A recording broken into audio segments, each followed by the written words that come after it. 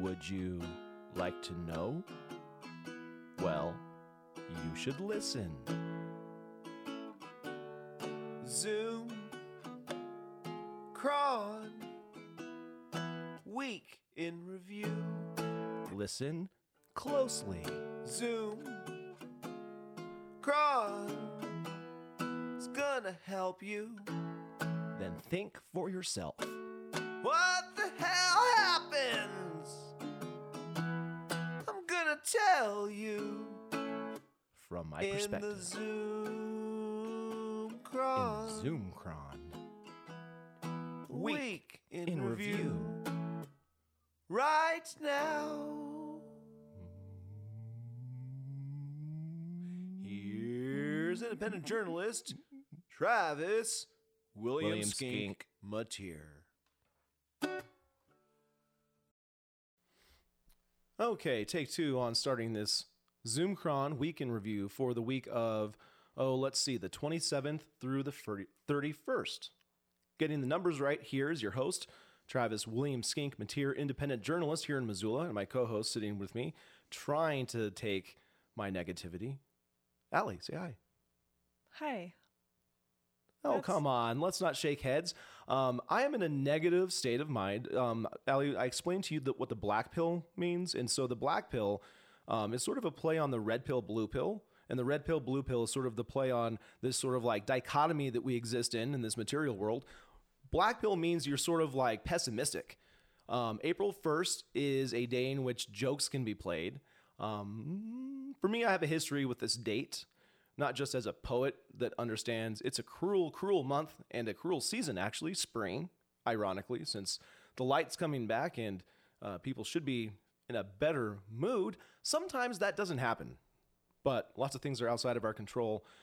Today, we're going to talk about some of the things we can control, and that's words that come out of our mouth. So I'm going to try and control my words, Allie, and thank you for being here. I really appreciate you being here because as I talk to people sitting in Helena, waiting to give testimony, asking for feedback. Feedback is your presence is much appreciated in this conversation that we have. Oh, thank you. Yeah. And that was from a city council person, a listener. Nice. I know. It was nice. Me, not always nice. And somehow it's through taking screenshots of tweets. And I hate to say that that's how we're going to begin, Allie, but that's where we're going to begin today. What do you mean? I saw a sign and it did not open up their minds is the title of a post about a tweet, but it's not a tweet. It's actually more about signs and how there are some new signs here in Missoula.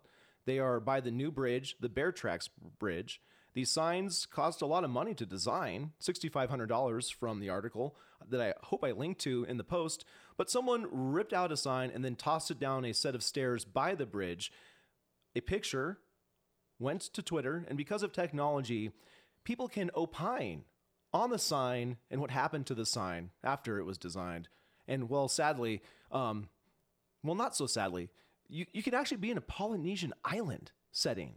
You can be biking around with some wine, pineapple wine. I'm not trying to make this all rhyme. I swear to God, it's just as a poet, I sometimes can't help it. And Tom Winter has escaped winter. He's in a Polynesian island, and he's sad that there's a sign in Missoula that got destroyed. It'll be replaced, but that's where we begin. I don't like vandalism. And that's a good response because lawfully, vandalism does, represent some unlawful behavior. And there should be some people held accountable. Later, I think we're going to talk about maybe investigations, limited resources. I might be getting ahead of myself. That might be not even in this week. We have so much actually to cover this week. I should just keep on moving. Okay. Is there anything else with the sign in people's minds? Is it open to be virtue signaling about the horrors that happen to inanimate objects? Is it what? Is it open? Is it the sign of an open mind that being upset over signs is something that can be expressed online? I mean, I would get upset if someone tore signs down. I don't like that. And I mean, vandalism generally is really a nuisance. It's true. It's true. Okay. I'm going to not just dwell on that. So I think moving forward is something that everyone listening will appreciate. The next post, and I'm glad because that took no time. I'm trying not to rhyme, I swear. So the next post we have actually represents quite a pretty exciting thing that we could probably spend hours talking just alone. Tax increment financing. Sure. But we're not going to talk for hours. We're going to try and limit it to just the possibility that some legislation, excuse me, I think I said House bill, but I'm pretty sure it's a Senate bill. So SB 523 is something that got a hearing on Monday. And so we were in Helena. We drove up to Helena, to our capital, our state capital in Montana. And it was pretty exciting to be in a room for over 2 hours waiting. We had some people that were involved in making the documentary, Engens, Missoula, which really covered this pretty instrumental public uprising against the use of this development mechanism, wielded like a toddler with a butcher knife by the Missoula Redevelopment Agency, their unelected board, and the director, Ellen Buchanan, who was there looking sad and tired, waiting like we were in that tiny room, which got hot. And she tried to justify the use of TIF in Missoula and beyond in other cities in Montana, but it just didn't seem to be flying with that chair or with that subcommittee, which was the local government committee. Sure. Yeah, it was a long wait for a bill. Didn't actually get heard for 2.5 hours beyond the time it was supposed to be heard. And so there were a lot of people there. I was actually surprised to see the number of people who showed up to testify both for and against the bill. It's pretty interesting. Part of the support that was led by Jesse Ramos, who now works for Americans for Prosperity. He's all upfront about that work because that's kind of what it took to get this legislation formed, along with Greg Hertz, the sponsor of the bill. And so getting into the details, maybe not something we'll do right now, but there is attempts to limit the urban renewal districts so that they don't extend for a long time, so sunsetting them earlier, and putting pretty much any kind of use to a vote by the public in which these uses of public funds might be directed. So cleaning up the criteria for blight, a possibility. There are some negotiations that are happening. It's unclear exactly what final form of this legislation might actually make it into law. But just getting to the point for people involved, I know it was somewhat validating to stand there in that space and to know in Helena there was finally some kind of hearing. And as we listened, driving, looking at a real sunset, there was an actual sun going down. We got to listen to the chair grilling some other people from Billings. There was I think the use of TIF for roof getting fixed, maybe for some elevators, paving parking lots. To hear the people talk about the public benefit, because if you don't fix a roof, then that building might go into disrepair. It's kind of like this preventative blight, pre-blight funding for infrastructure. It really did go, I think, beyond the spirit of what TIF was meant to be as a tool that really helped the 80s downtown scene when it was a ghost scene because the Southgate Mall was in existence. Yeah, so could you describe somewhat the history of TIF when it was used properly as opposed to when you feel like it's been misused? Well, the 80s is the favorite example for supporters that don't want to see the mechanism just completely axed and destroyed and removed from all existence. Because during the 1980s, there was a economic flight to the suburbs, at least the way the suburbs exist in a valley constrained by mountains like Missoula is. In order for the revitalization efforts to happen, because Missoula was a town that was not discovered broadly by people with money fleeing their failed urban cities in the West Coast, Missoula was a different scene back then. And so, pardon me, Jeff Badenoch was the director of the Missoula Redevelopment Agency back then. And seeing what is happening now, even Jeff Badenoch, who was interviewed for the documentary Engens, Missoula, Jeff Badenoch is someone that had to say enough is enough.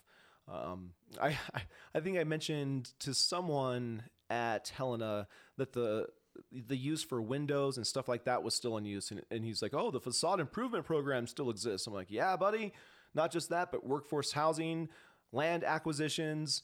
I mean, a lot of stuff has been done under the auspices of TIF, not to mention paying for consulting this, consulting that, developing a communication plan. Expensive trees for a bank is one of the most recent. $700,000 going to a bank, First Interstate or First Security. I don't know. First Security Bank. Okay, I'm glad you continue to remember which one. It all blurs to me at this point. So the use back in the 80s made sense. The current use right now is, as I said in my public comment, like a toddler wielding a butcher knife. And the reason why I gave that metaphor is because in that kind of situation, you're kind of in triage. You don't just talk about the technical use of the butcher knife. You go and you take that knife and you're just like, no, that's not how you use this. Okay. And that's kind of what it feels like the state needs to do, because our local municipality has not been able to restrain itself. And that was actually pointed out by a lot of other people not from Missoula, because preserving the tool for some means pointing out that Missoula is an aberration. Not necessarily so if you hear some of the Billings examples and Bozeman examples, but I think it's pretty fair to say, Missoula, you've been really crazy with that knife. The craziest, perhaps. Okay, we took a quick little pause because you got to keep your energy up, and you have to make sure you're eating right when you're talking about tax increment financing. It takes a lot of energy to put brain power into this stuff that no one actually wants to think about in the public, and that's why it's actually pretty easy for the public to get fleeced by these schemes, as my reporting over the weeks, months, even years has gone to show. So we're trying to steel ourselves, Allie and I, as we are having a conversation with you, the listening public, about what was going on in Helena and the rest of the week about TIF, because we're not going to be talking, Allie, just about their TIF, which is tax increment financing. There's a lot to report about my TIF, and that's Travis's Impact Fund. Yeah. So were there any kind of thoughts about what happened in Helena? I know the capital is a place that you're pretty comfortable in, although it was a really weird location. We were actually testifying in, like, multiple doors. And then in the committee room, there's a lot of doors we went through, and it was kind of, you get turned around when you're trying to find a restroom break, because we were not really prepared to wait for 2 hours. Some of the people that came up in a van were older people, and we actually kind of speculated about not just, taking time out of your day on a Monday to go to Helena. Sure. Those people really were troopers. Yeah, absolutely. I mean, I'm not sure were we able to confirm songs were sung on the van ride up there? I don't know, but it takes pretty committed people to drive all the way up to Helena or ride all the way up to Helena to testify on a bill that for the larger public is probably a rather obscure bill about tax increment financing. I'm not sure it's the most popular topic on the planet. Around 70 people actually showed up and then signed up to comment via Zoom. That was a pretty large number. One of the reasons why we had to wait is because a bunch of bills were scheduled for that day, starting at 3 o'clock, and there wasn't the expectation by the chair that so many people for and against were going to be actually showing up. So, yeah, it was a really good hearing. I thought the chairman of the committee seemed pretty knowledgeable about tax increment financing and pretty passionate in the asking of follow-up questions to people from Billings, Great Falls, and various other communities. So something just happened while you were talking, and it made me think of tax increment financing. What? So you were kind of cold. You were feeling a draft, and you didn't have the resources immediately to find any warmth. And so part of the skim and give, if I was a beneficiary of tax increment financing, maybe I bought an extra hoodie, and I have a hoodie then that I can give to you at my discretion because I am a beneficiary of a scheme that skims from the general fund, which leaves you cold. Right. And I'm actually saying that because there's a video coming out sponsored by AFP that is going to show a ski hill analogy for tax increment financing. But I'm also very glad that you now have a hoodie because you were kind of cold. Yes, thank you. I appreciate it. Well, thank Ellen Buchanan, because she is the one that actually provided that hoodie for me because I was blighted. I appreciate Ellen Buchanan because she has been in service to our local government for several years. We don't like seeing her tired. We don't like seeing her run down and maybe sad. I felt tired too. It's true. That was a long wait. It was. I'm kind of scanning the post to see if there's anything else we might want to touch on. I might just actually, I was going to explain in part when I'm tracking some of these local articles about the history of TIFF. So, for example, Emily, her last name has changed. It was Brock. It was Bentley. I'm trying not to call her Broccoli. Okay, I'm really trying hard not to call her Emily Broccoli. Yes, please don't. Emily, not Broccoli. She's once upon a time director of the fairgrounds and literally begged for TIFF to come to the county. Why? Well, let's take a look at this article. So, let's see. I'm going to go back here. Here we go. Missoula's Urban Renewal District 3 Tax Increment Financing District has grown over the years and now includes Southgate Mall and a pedestrian bridge over Reserve Street. Missoula County Fairgrounds Director Emily Bentley believes it is time for that district to grow again. The fairgrounds is now excluded from URD 3, which is the Urban Renewal TIF district in Midtown, and we would like to be included in the TIF district. We are embarking on a major redevelopment here at the fairgrounds, and the county has allocated money to do that. We would like the city and the Missoula Redevelopment Agency to be a partner. So I don't know if you could tell from how I read that. That was Emily's quote. Emily, not Broccoli. And lo and behold, that was 2017. I don't know if that actually happened, but when you go on to another little quote from a different article, you got this. Missoula County intends to hire Fairgrounds Director Emily Brock, formerly Emily Bentley. I don't know why it changes so much, but for a newly created position called the Director of Lands and Economic Development. The county commissioners discussed the transition on Thursday with County Chief Administrator Officer Chris Lounsbury. Not all the details are worked out yet, but Brock will continue to oversee the fairgrounds. Essentially, she'll combine her current position with new duties that include overseeing special economic development districts in the county. So there are potential carve-outs in the legislation for county use of a similar type of TIF thing, but we're going to have to keep a close eye on what's developing. But any kind of restraint on the way TIF has been used, I think, is a victory. Why should taxpayers care? Well, taxpayers should care because when there is a lack of police response the way I've been experiencing in some of my recent experiences, which we'll get to, it's in part because you have a general fund that has all of that incremental increase of tax value within the district going not to the general fund to fund police, fire, schools, but going to the Missoula Redevelopment Agency. So when El Cazador gets $50,000 for their windows, when, let's see, the building next to the Radius Gallery, which is now owned by the owners of the Radius Gallery, gets $100,000 for facade improvements, and you're wondering why you're calling 911 and it took 5 minutes at 10:30 at night for police response, you're wondering how thin, like, you got your resources spread. How much can you afford to have all of this siphoned money at the discretion of a non-elected board? So, what is the problem with an unelected board? Well, when you don't agree, what do you do? Even when you have elected people, it's like, what do you do? Let's say you have a sheriff that got elected, and then he doesn't want to communicate beyond just like being this character in a Wild West movie. Well, you got problems. But we don't want to get distracted. Are we seeing the sunset of tax increment financing abuses in Missoula? That's the title of the post. I think the answer is yes. You do? I think we are. Okay. We are seeing the sunset. You know what, though? You know what happens with suns? They come back. They come every back 24 up. hours? Yeah, it's like a cycle or something. Moving on. Are you excited about my TIF? Yeah, you have to explain more what you mean. Well, see, explaining is one thing.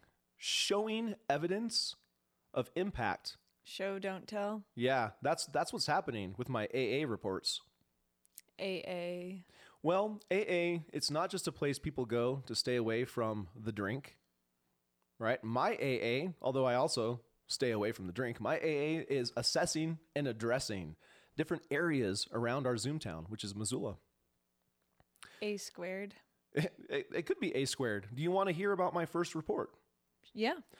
So quantitative data, numbers. Qualitative data, stories.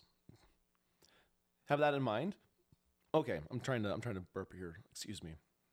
I'm sorry. I know it's very unsettling and unprofessional. So, in trying to be professional, I want to give a report, and that's going to be the little gray section underneath an image that I use. And the image actually is interesting because it's a shape under a blue tarp underneath the Reserve Street Bridge. And I found out later, I think there was a person hiding underneath that tarp. A bit unsettling, but let's get to the numbers, shall we? March 28th, 2023, I spent the time of 9:30 a.m. to 11 a.m., went about 10 miles along Reserve Street, kind of North Reserve, in Missoula, Montana. I did 4 business contacts. I had 2 government community contacts, no houseless contacts. And so, explaining some of the differences between the data, I went into describing what I was actually doing, looking for inactive sites or active sites, assessing if a amount of like short-term kind of cleanup can be done. Part of this is broken windows, which is weird because I actually talked to a pawn shop owner about broken windows. What do you mean by broken windows? It's a theory back in the day, used basically not all that wonderfully by the New York Police Department specifically, but the idea is if you just allow vandalism, which we established you do not like, Allie. I don't. If you allow that stuff to just happen and you don't have a response that stops it, then it sends cues, sometimes visually, to perps or would-be perps to commit more violent crimes. And so you want to clean up the trash, you want to fix the broken windows, you want to not allow vandalism to just go unchecked, right? So oddly enough, what I'm doing with the initial ask, so my TIF, I'm looking at a GoFundMe request of $5,000. That's in part because our community influencers, they wanted $5 million in a mill levy, okay? I have seed money. Well, I have some pledges. It's starting to come in, okay? But I had an initial pledge of $500. Okay. So we got some fives going on, okay? I'm paying myself $20 an hour. That's my wage. And I'm going to go out there before April 10th. And the key to that date, it's not like a QAnon date in which Trump flies in on a white-hatted dragon and burns all the pedophiles with righteous flame. I'm pretty tired of those false dates. Well, and you're also not on Twitter, so you don't know that I've already warned people. I have a poem that I've been writing as I was waiting to start recording today, and I'm going to share a poem later. But now I've done confused myself. What was I talking about before I got into the Trump illusion? You were talking about Trump and white horses and dragons, actually. But before that, something I think about my my Travis's Impact Fund. So, I should not get too clever and then start distracting myself with clever illusions. But, anyways, I was talking about broken windows. Help me out here. We're talking about cleaning up trash. We're talking about impact. My impact. You're talking about dates of despair. April 10th. Thank you. Good Lord. Well, you don't know, there were in the QAnon world, April 1st, right today, there's something happening with the banking. I keep forgetting that it is April 1st, I know. Honestly. There's something happening with the banking sector, and we're supposed to find out come Monday when we call our banks because QAnon told us to. Is that a joke? It's is not. QAnon pulling a joke?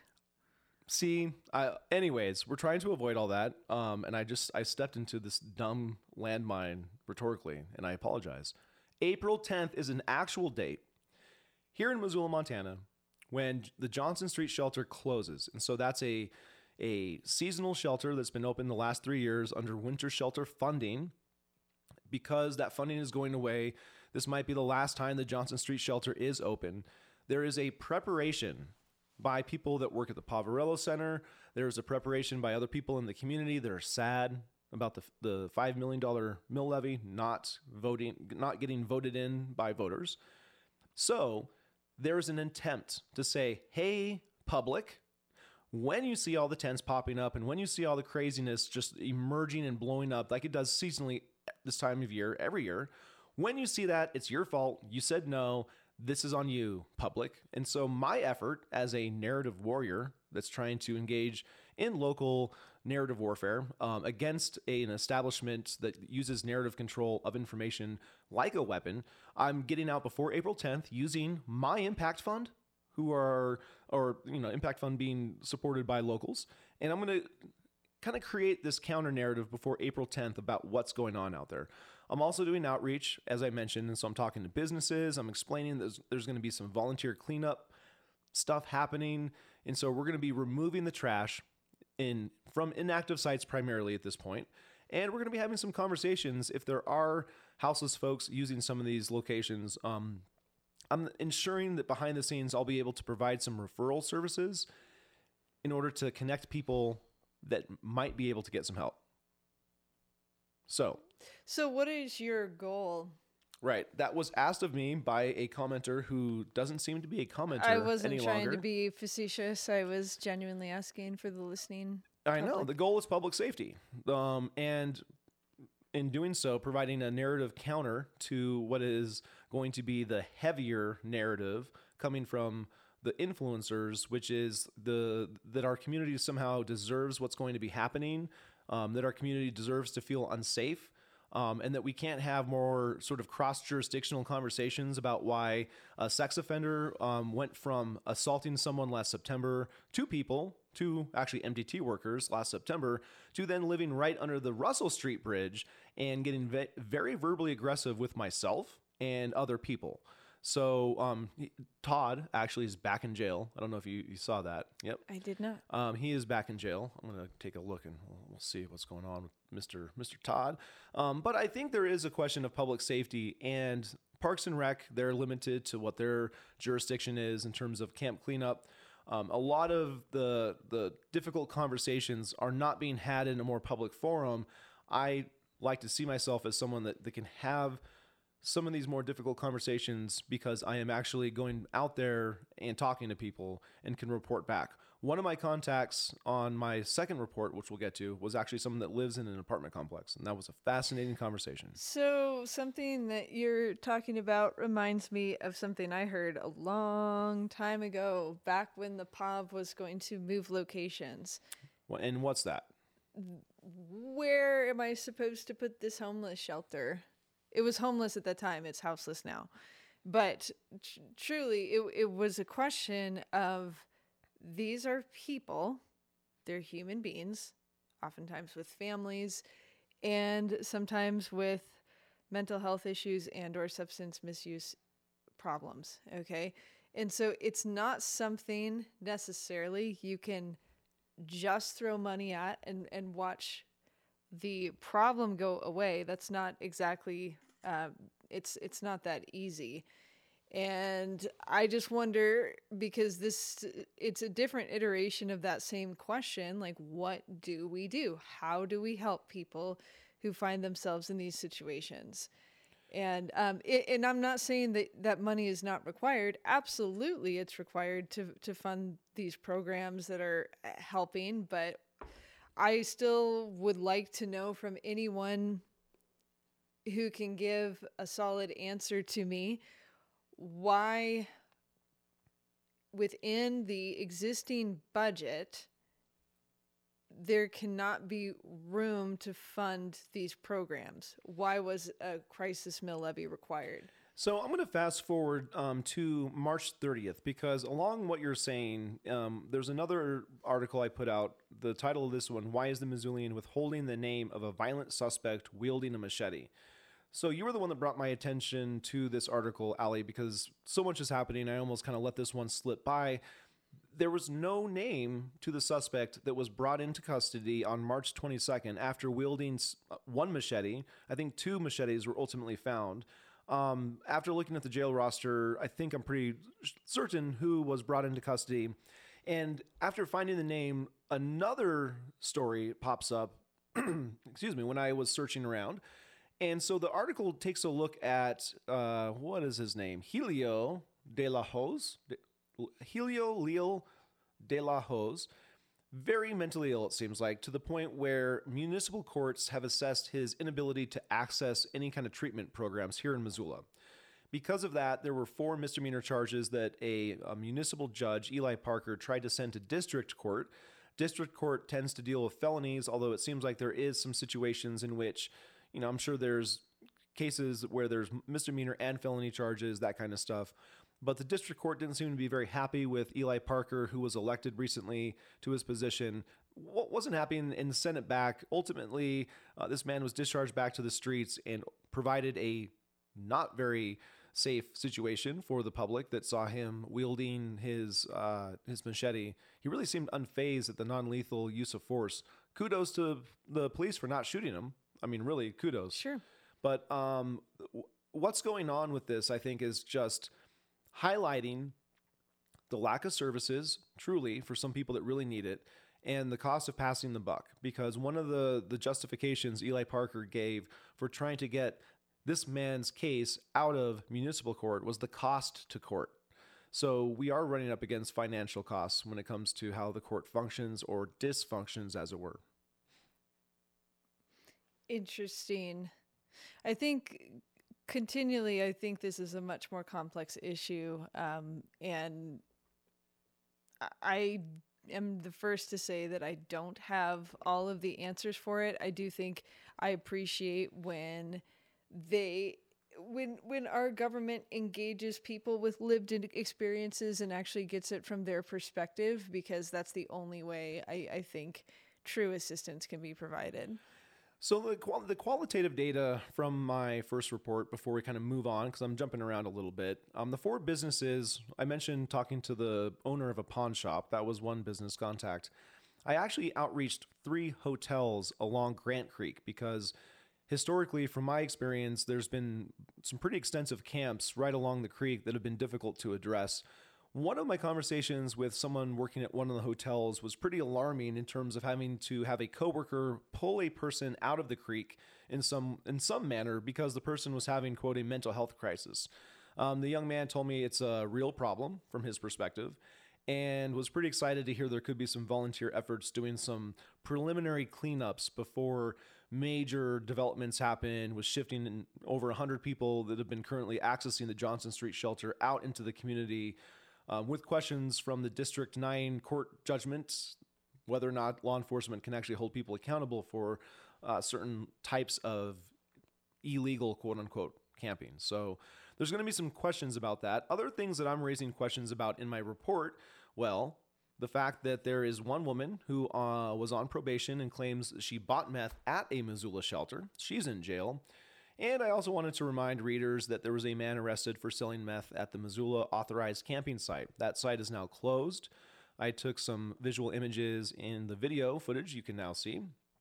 And I also wanted to report that, including gas mileage, which at 65.5% miles driven, I think that's the 2023 reimbursement rate, $56.50 was the cost of me going out and doing my thing, writing up the report, because I also include that time writing up the report.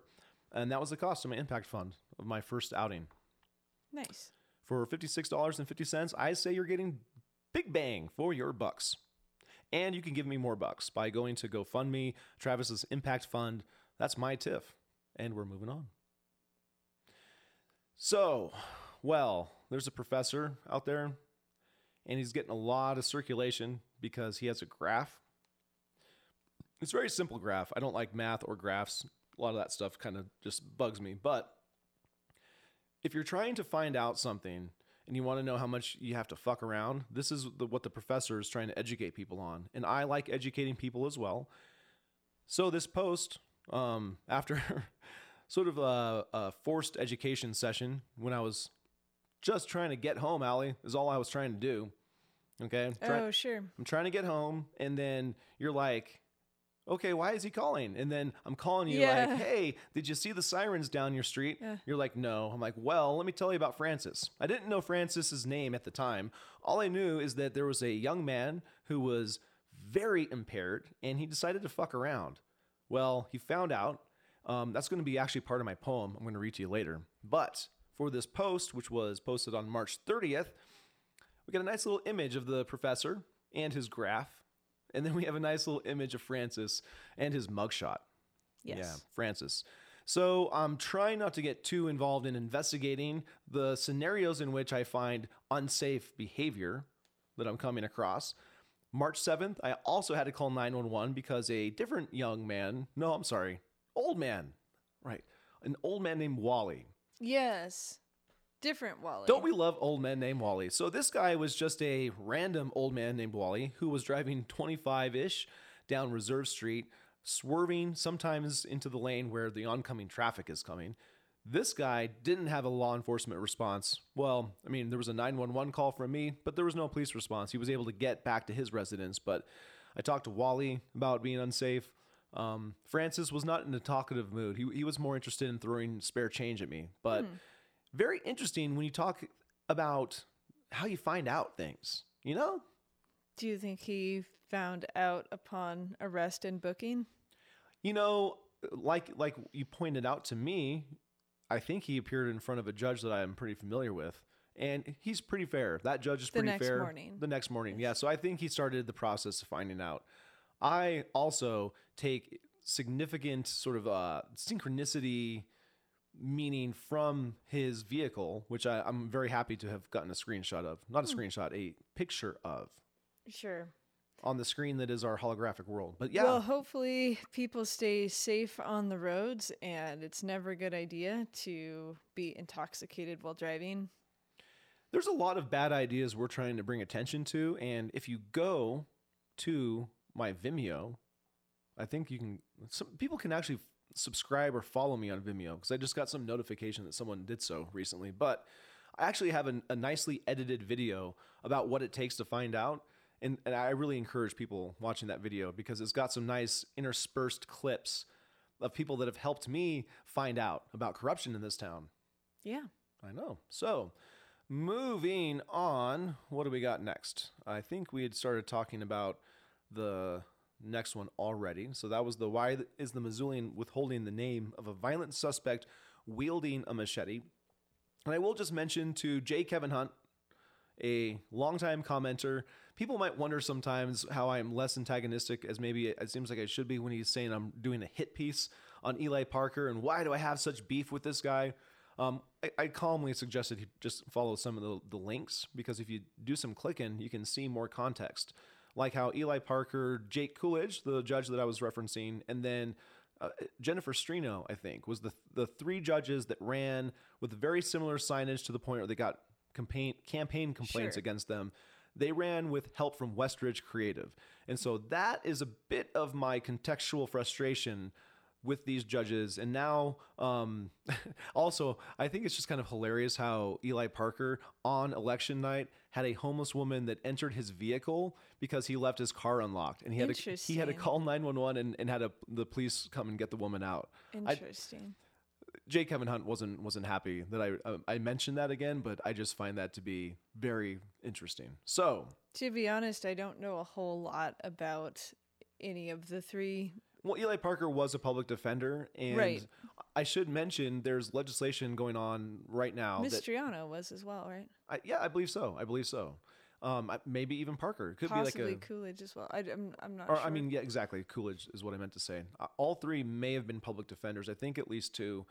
At the state level, there's a chance that legislation could make it through that would limit how many cases public defenders have to take on. So which makes sense to me because the system is overloaded. The system is absolutely overloaded. It's a fascinating triage step that might be taken, and something I think we should kind of keep an eye on. So many things happening though. Let us move on. We have the shift in TIF is a big win, but the race a shift in TIF. Mm-hmm. Does that mean it's a shift? I think so. What does that mean? I'm combining two words. Oh. Wait, but sorry. The race is a marathon, Allie. Do you understand how far we have to run to see victory? A long ways. Okay. Yeah. What I wanted to point out in this post is the fact that TIF, okay, is so integrated into our conversations about the use of public resources that we actually have this fund that Ellie Boldman, another person with a very dramatically transitioning last name from year to year, there was a sort of TIF expenditure through a tourist tax dollar program called Main Street Montana. So Main Street Montana benefits smaller communities. Ellie made mention of trying to preserve this tourist tax money because it's on the chopping block at the state level. And she said, this is not Missoula or Billings or Bozeman. And it's curious, years ago, Miles City used this tourist money to create a urban renewal district for themselves. Maybe these smaller communities can use the tool appropriately. We also, though, have some shade, major shade, being thrown at the Missoula Redevelopment Agency from the opponents of the lane reduction scheme. So one of the articles that I squeezed into this week of reporting is the article talking about the back and forth, the letter war. There's a war of letters going on between the mayor's office, Jordan Hess, and the mayor's office, and opponents of the lane reduction plan on Higgins. I didn't know that. Oh, you didn't? It is actually pretty fun. The excerpt I will read for you. This is the one I selected, but really, you should read the whole article. It is pretty fascinating how feisty these opponents are starting to get in their letters. Two letters. So I think this is from their most recent one. Who is they? Who are they? Who are they? We are going to look for that. We're going to look for that. So I'm going to read an excerpt from this article. The signatories wrote that they are confused why the Missoula Redevelopment Agency is managing these projects because much of the impacted areas are not in urban renewal districts. The business owners feel that the city and our elected representatives, not the MRA, need to be more engaged in this process, they wrote. While there are good people at the MRA, it is an unelected board with unelected officers that are not accountable to the business constituency. They again requested a big town hall meeting that's open to the public to address their concerns. They also want a pause on planning efforts and ask that the Montana Department of Transportation pause the application process for the federal grant. Quote, we again request that the city and MRA stop conducting small group meetings in which attendees are handpicked, presented carefully crafted messages, and the findings are synthesized by a city and MRA that appear committed only to the existing approach, the letter concluded. It is amazing that they are actually getting nitty-gritty into criticizing the strategies, the communication strategies being deployed by the city and MRA. They don't want the small group divide and conquer. We're going to give you this kind of cell and a different cell for a different group. I think it's actually pretty impressive how frustrated these businesses are. Now that more businesses are actually realizing this lane reduction plan is happening, because of the recent coverage that's happening with the media, there is more opinions that are being formed, and I wouldn't be surprised if there's litigation being created at this point. Do we have any idea the number of businesses who may have signed on to those letters? I'm not sure yet. Why don't you, if you have anything more to say, I will kind of scroll through the article and see if I can find that. I think it's interesting that businesses feel emboldened to be talking about it. There obviously is somewhat of an imminence because this plan is actually coming into motion. So it's not 2009, and we're thinking of something in the the distant future. It's the near distant future, and so people tend to get riled up, possibly a little bit too late in the process, but they nonetheless do. This is definitely true, and 2009 is the seed of the idea of the lane reduction scheme. The actual project is known as SAM. They love acronyms, and it gets a little ridiculous, but there are three components. Part of it is also the changes on Main Street and Front Street. The one-ways? Yes, that is going to be a part of it as well. A lot of changes. People have fatigue just in terms of the changes happening downtown. And I'm looking to see if I can download this PDF version of the letter so that I can see what we got here in terms of... Okay, let's see. I don't know if we actually have a list of businesses in this communication. Let's see. Did I find it? Supporting businesses are listed in rough geographic order from south to north. Okay, so electronic sound and percussion, Penwell Building, Wilma Theater, Wilma Commercial Owners Association, Scotty's Table, Logjam Presents, Hammond Arcade. Okay, these must be supporters. Hold on. Response to a letter from Mayor Jordan has dated March 14th in an email to the Missouri Development Agency. Hold on a second. Yeah, I have not seen this letter, so this is news to me. Again, we respectively request the city. Okay, we're going to take a quick pause and assess this. One moment. Okay, so we are back. We'll do a little bit of editing to kind of compress, but not lose the amazement and astoundment that is currently happening as you are listening. Because this letter, which I'm going to read in full now, the amount of businesses that signed it, it's kind of hard to believe, and you're going to have to listen to that list at the end. But first, we're going to go to the date, Wednesday, March 29th. This is a response to... That was just 2 days ago. Yep. So this is a response to a letter from Mayor Jordan Hess dated March 14th and an email from the Missoula Redevelopment Agency dated March 21st. Both correspondences are attached as Exhibit 2. Ooh, it sounds like legal language. I like it. We are writing to express our disappointment with a response from Mayor Jordan Hess dated March 14th, as well as emails sent by the MRA to some downtown business owners dated March 21st. In their responses, the city and the MRA disregarded our previous request for a detailed presentation to explain the combined impact of the 1. Front Street and Main Street conversion plans, 2. Caras Park redevelopment plan, and 3. Higgins Street diet plan, referred to in this letter as the combined plans. Instead of responding to the request for details of the combined plans, the city and MRA have opted to conduct small group, quote, listening sessions to better, quote, understand our concerns. The downtown business community views the meetings proposed by the MRA as unnecessary and likely unproductive. Whoa. The downtown business community has already expressed our concerns to the city in prior communication, both written and in conversation with the mayor. Our concerns are summarized below. 1. The specific number of downtown street parking stalls that will be eliminated as a result of the combined plans. We request specific parking studies and specific and detailed site plans. It should be noted that some of us have been told by MRA consultants that we can expect 20 to 25% of street parking on Front, Main, and Higgins to be eliminated, a fact we have been unable to verify. Whoa. Wow. The traffic impact of eliminating lanes on both Front Street and Higgins Avenue. Specifically, we would like to see formal traffic studies that demonstrate this will not have a negative impact on traffic and that the changes will not negatively impact our customers' ability to effectively travel to our businesses. 3. Specific plans that show all bike lanes that have been added downtown under the combined plans. We want to understand how many bike lanes are being added and what the proximity of those bike lanes are to other existing bike lanes on other streets or riverfront trails.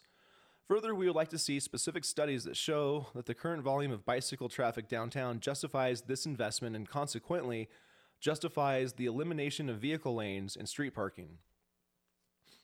4. Economic impact studies that clearly demonstrate how the urban planning concepts incorporated into the combined plans will benefit downtown businesses.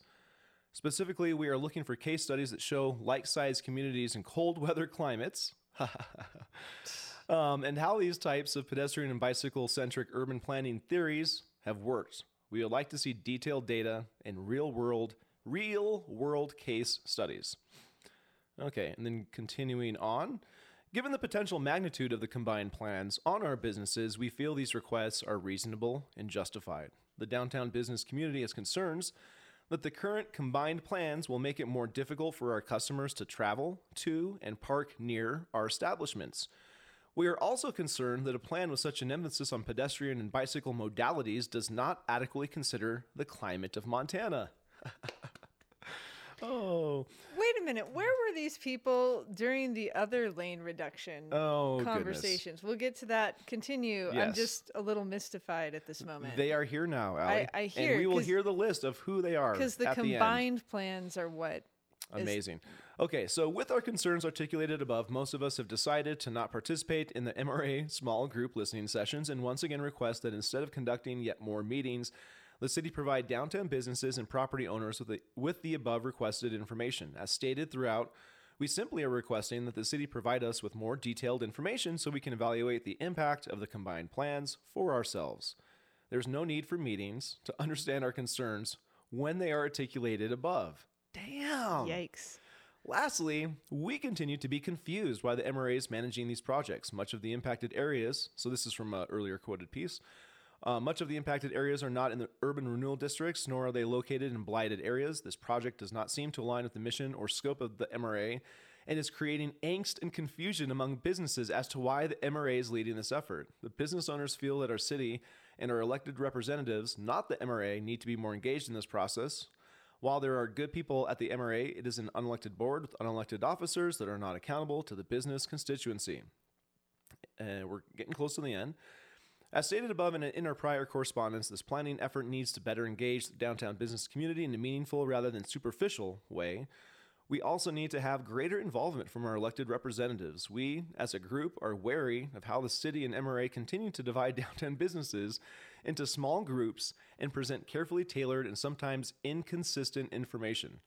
Additionally, we are concerned that the MRA and the city, in our view, are allowing the parking and traffic plans to be influenced by climate change political ideology. Wow. Rather than effective transportation and parking planning. Lastly, we believe this process needs greater transparency to all businesses, not select focus groups in which handpicked participants are presented carefully crafted messages regarding urban planning concepts that may or may not be suitable for downtown Missoula.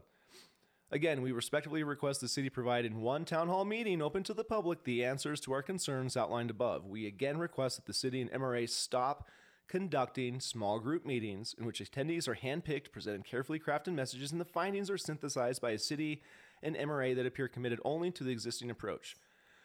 We feel it is essential that all interested downtown businesses hear the same message and are purview to all questions asked by their fellow businesses and property owners.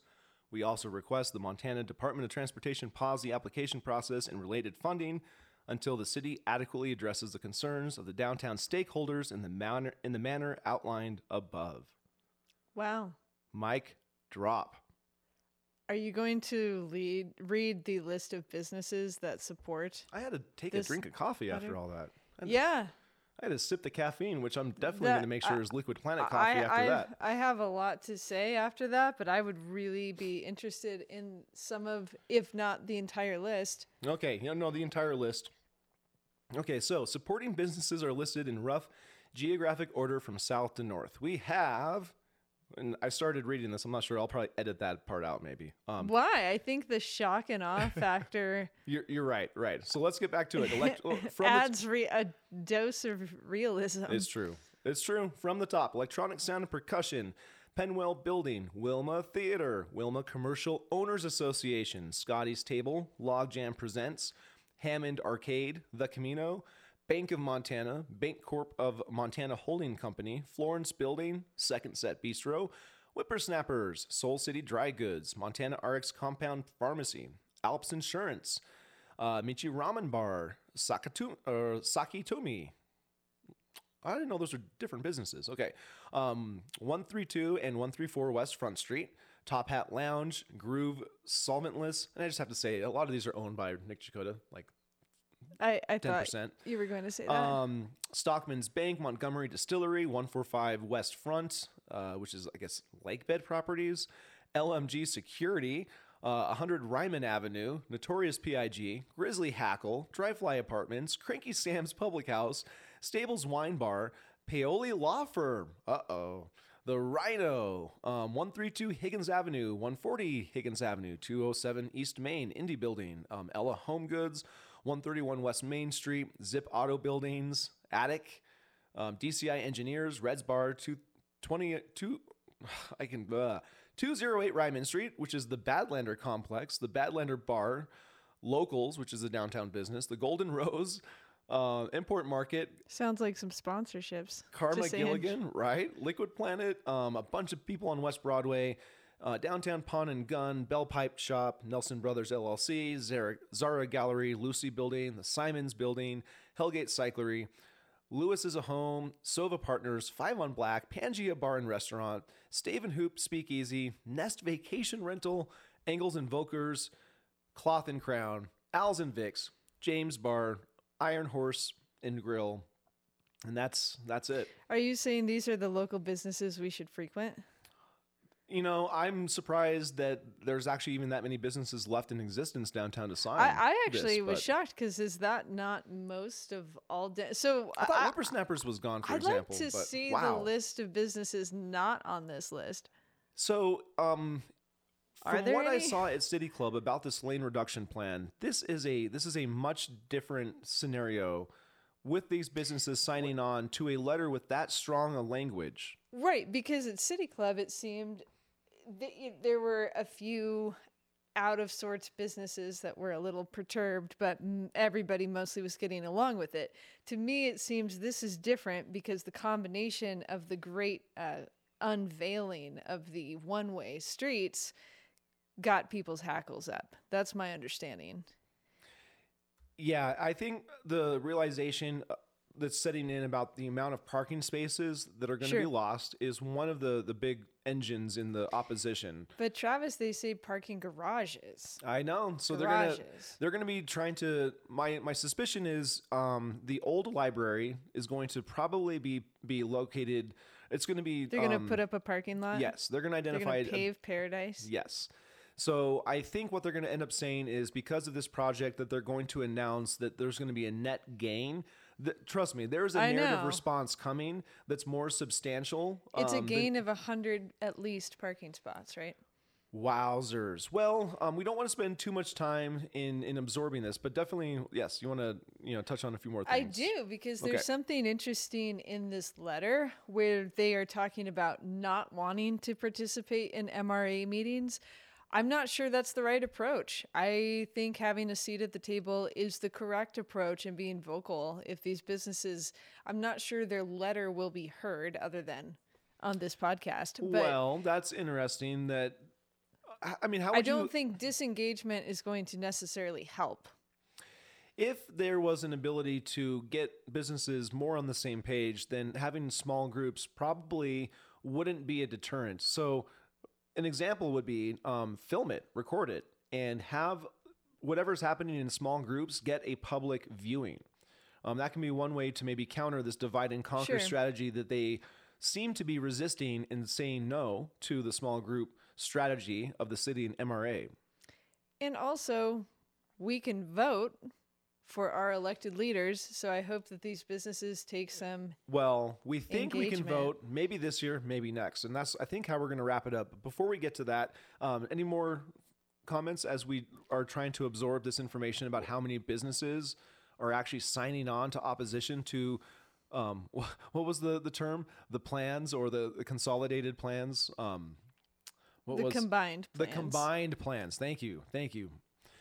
I think that there's so much on that topic. We could go off on a lot about that at some point. Well, and like we're saying, the audience is listening to us take on this information in real time. And so clearly genuine surprise. Next week is going to be very interesting. Monday, City Council. We are going to, in some manner, be covering this because this is definitely heating up along with all kinds of madness that happens in the springtime, including camper fires.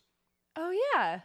I did not intend to cover a camper fire and take video footage that looked like some war zone dystopia in downtown Missoula, but AA number 2, my second report from Travis's Impact Fund, which you can support at GoFundMe, the North Russell area to the camper fire was an interesting path to take. It only encompassed a few miles, so I didn't put a lot of mileage on, and I only worked, I think, for about an hour plus the hour to write the report. So I did do a little bit of business contact. I had some government community contacts. Essentially what I did is I went to the other side of the river where 3 active sites were cleaned up last week by Parks and Rec. Just by walking around, I was spotted by someone living in the apartment complex, and the person asked me if I was looking for something, and I explained why I was there. Proceeded to have a fascinating conversation with someone who, by looking at the trash, knows that does send the signal to just disrespect the area. So many people acting weirdly makes this individual talking to me feel unsafe from time to time. This person checks out something called Missoula Mugs, which I didn't know existed. This is a website that specifies mugshots. And I thought that was interesting. That's a great name for a company, though. Missoula Mugs, I'm right? writing that down. Okay, write it down. It is some marketing out there that you can take on, maybe. Get your GoDaddy website going. For Missoula Mugs, sounds like that idea is taken by this particular online website, which I'll have to check out. This person also checks out the jail roster and has identified in his walks along the river people from seeing mugshots and jail roster images. So kind of interesting conversation. The idea of volunteer cleanups was definitely something that this person responded positively to. The other outreach opportunities, Tamarack Property Management, that's inside the Equinox apartment complex right on Russell, kind of by the bridge on the north side. And then Homeward, so they're an organization, not a business. So I include them in the government community contacts. I was actually on my way to seeing you, and I thought that stopping and taking a little bit of footage by the Sleepy Inn would be a good idea. It usually is. The Sleepy Inn. It's usually an interesting outing. It's going to be gone soon. They're actively demolishing it, and so Heritage Timber is involved in doing what they can to find what's salvageable. As I was taking my little video clip, the sirens started going east on West Broadway. As they're wont to do. Towards the Poverello Center. As I was driving, wondering what I was going to see, I saw the plume of smoke. You can see all this in some video clips I strung together. It turned out to actually be a camper fire behind the Red Lion Inn. You sure it wasn't a tire fire? Oh, wait, that's west of us. That's west of us in a different county. But I'm bummed. So the tires may have burned along with the camper. So technically you might be able to say yes to your not serious question. It was a joke. But is it? Well, no, the real joke is... It's hard to determine what's a joke and what's It's April Fool's Day, so who knows? It is, and it looks like we actually got some storm clouds moving in outside this window. But the camper fire was real. It was burning. I got some real time... But you didn't start the fire. No, it was always burning since the world's been turning. Good. I did get some real sort of on-the-ground perspective, though. So a person, I won't give identifying features of this person, said that Chris was not in the camper, and that was good because it was on fire. I did then hear some information from the Red Lion about a connection to the Johnson Street shelter. Enough of a weird connection that I felt obligated to pass that information along to a detective. So I did my due diligence, see something, hear something, say something, pass it on. Thank you, detective, for the nice little chat. And if something's going down in campers that burn, since there was a camper fire also by Grant Creek, this parking area by the gas station right off the interstate, we just want campers to be safe. We want everyone to be safe. Public safety is my goal. Yes. So that was that. Interesting. Yes. Before we get to the poem, which is going to be the concluding issue, I wanted to touch on something that is cray-cray, is what the kids say, I think. What? We might not have a mayor election. Oh, yeah. What? Maybe not. What happened with that? Well, see, here's the thing. The state legislators don't like maybe odd years and want to move things to even years. Why? I don't know. The problem is if they realize that our mayor was selected in an alleyway at 2 a.m, that maybe there's an urgency with the electorate in Missoula to actually, have a say in who's going to be mayor, especially since mayor's going to have a say in selecting the next police chief. They've already announced. Have they? Announced what? No, I'm saying the mayoral candidates who have already announced.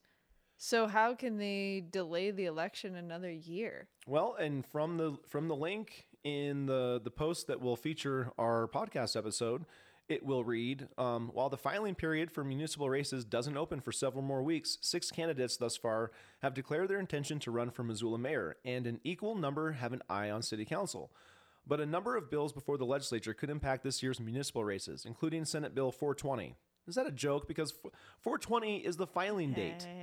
And also 420 is when you smoke weed and like Hitler, which would move such elections to even-numbered years. That's insane. So here we go. Former Mayor John Engen won his 2021 re-election bid, granting him a new 4-year term. However, he passed away the following year. Jordan Hess was appointed to fill Engen's post until the next election, which is 2023.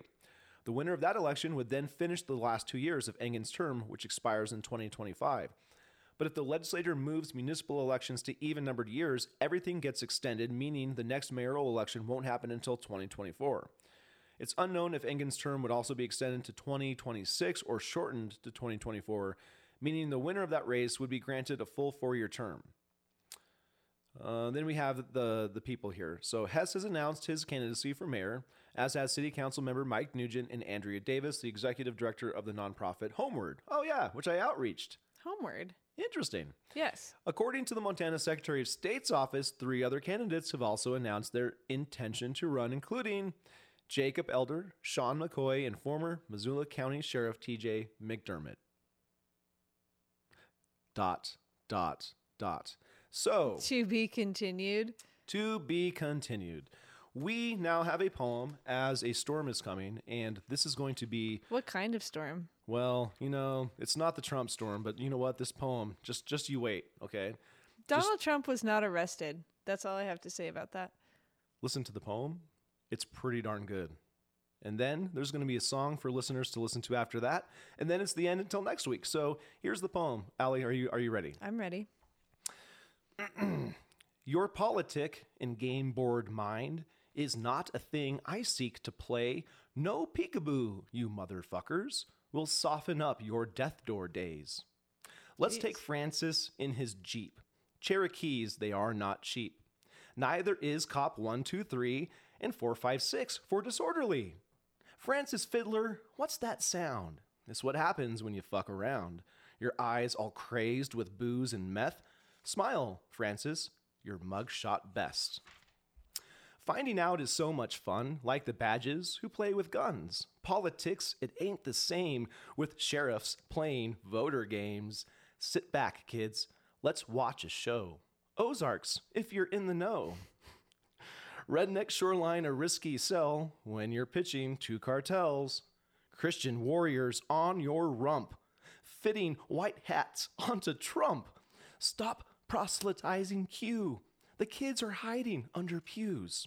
Or running to the peacock flare of pecking birds with feather hair. Story time is now a war with Saturn closely keeping score. Isn't that fun? I'm not done. Electric ether, Tesla knew. No more time break, rabbits chew through each other when skies collapse.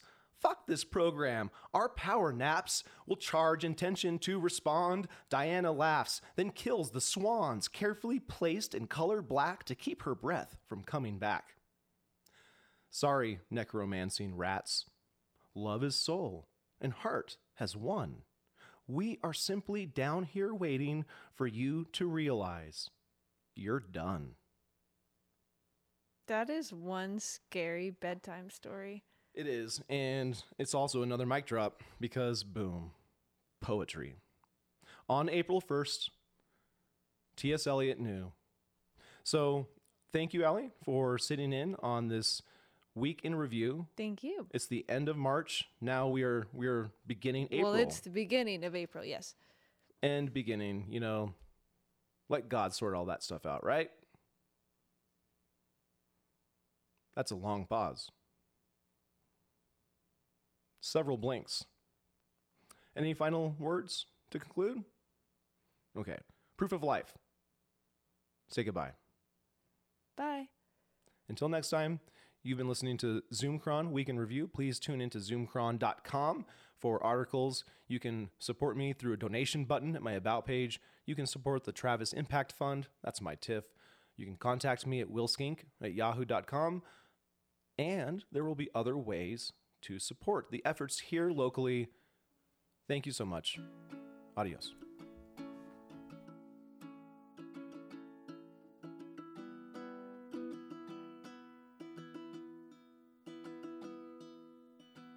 Politic and game board mind is not a thing I seek to play. No peekaboo, you motherfuckers will soften up your death door days. Let's take Francis in his Jeep. Cherokees, they are not cheap. Neither is cop 1, 2, 3, and 4, 5, 6, 4 disorderly. Francis Fiddler, what's that sound? It's what happens when you fuck around. Your eyes all crazed with booze and meth. Smile, Francis, your mugshot best. That's right, Francis. That's right, your mugshot best. Because finding out is so much fun. Like the badgers who play with guns. Politics, it ain't the same with sheriffs playing voter games. Sit back, kids, let's watch a show. Ozarks, if you're in the know. Redneck shoreline, a risky sell when you're pitching to cartels. That's right, it's a risky sell, guys, when you're pitching to cartels. That should be pretty obvious. That's pretty common sense, wouldn't you say? Christian warriors on your rump, fitting white hats onto Trump. Stop proselytizing Q. The kids are hiding under pews or run into the peacock flare of pecking birds with feather hair. Story time is now a war with Saturn closely keeping score, and that's not good. That's not good. If you know what Saturn represents in the black cube, CERN, don't break him out of prison, man. Electric ether, Tesla knew. No more time break, rabbits chew through each other when skies collapse. Fuck this program, our power naps. We'll charge intention to respond. Diana laughs, then kills the swans. Carefully placed and colored black to keep her breath from coming back. That's right. If you understand how they work, they don't want her breath coming back. Final verse. Sorry, necromancing rats. Love is soul and heart has won. We are simply down here waiting for you to realize you're done. That's right. Love is soul and heart has already won. We are simply down here waiting for you necromancers to realize you're done. You're done. You don't need to play any rabbit games. Year 2023, you're done. Stop paying attention, attention, attention. Where your will goes, it gets bad, it gets better, it gets what you want it to be. 'Cause you're a maker, you're a creator, so you better be careful. Let's help each other. Elliot said it long time ago. April, the cruelest month, but only if you do not know. To take the energy, turn it around. That's a better way of finding out. Wouldn't you agree? Now, inspiration comes from all sorts of topics. You might not think a tax mechanism called Tax Increment Financing, or TIF for short, would be a topic that would inspire song, but you weren't in Helena this week like I was, watching the interesting sausage that is legislation being formed, crafted before my very eyes. You didn't go to Helena to provide testimony about TIF. And I guarantee you, you're not sitting down composing lyrics for a song. But I did this morning, and now I'm going to share it with you. Are you feeling bad? Do you need a lift? Would you like to have little sniff of TIF? It will help you out. It will cover costs. All you have to do is genuflect to boss. Are you feeling mad? Do you need to hit this punching bag before you have a fit? Tiff will buy you trees and pave your parking lots. All you have to do is venerate the boss. Are you feeling sad? Do you need to quit? Would you like to grab the final slice of Tiff? It will disappear, burrow underground like an eyeless rodent running from the sound. You should feel proud, killers of the plan. You can take a bow because you took a stand. Now it's gonna sunset. How they gonna shift after we put handcuffs on their wicked grift? Oh yeah, I'm not feeling bad. I don't need a lift. I don't even need to have any sniff of Tiff. Didn't help me out. Didn't cover my costs. You won't see me bend the knee to genuflect to any boss. I'm not mad. I'm not going to hit anything and pretend it's a punching bag. I'm not gonna have a fit, but I'm gonna educate. Yeah, and I'm gonna keep it up. I don't trust the solutions until I can see it fill the cup. I'm glad you listened to the podcast today. I hope you listen to more. I hope you find a way to help finance my efforts in this information war. That's right. One of the posts this week shows how fucking around leads to finding out. Do you want to take a peek? Thank you guys. I really do appreciate it. All of the donations, all of the help, all of the encouragement, even the bad stuff, even the ones closest sometimes that say you can't do it. You're doing it all wrong.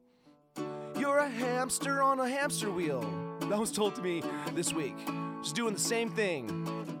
Just running around, hoping there'll be changes. But they weren't in Helena like I was. Stay tuned next week for more Zoom Chron Week in Review. I'm glad you're listening.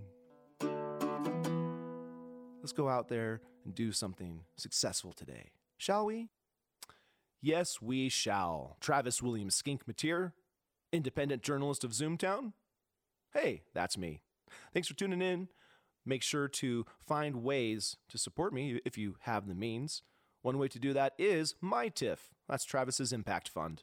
You can go to GoFundMe and find that fund and help provide the funding that I will need as I go out into the wilderness around the outskirts of Zoomtown looking for active or inactive houseless sites to do an interesting assessment, to provide some qualitative and quantitative data in hopes that our community can start getting its shit together in a more informed manner. So if you'd like to help me, make sure to find ways to support me. You can also hit up the donation button at the About page at zoomchron.com. And coming soon, there will be a Patreon opportunity. That's right. Exclusive premium content is coming, but for a price. Don't worry, the blog stays free, the podcast stays free. We're going to continue helping educate you out there in Zoomtown and beyond. Thank you so much. Until next time, adios.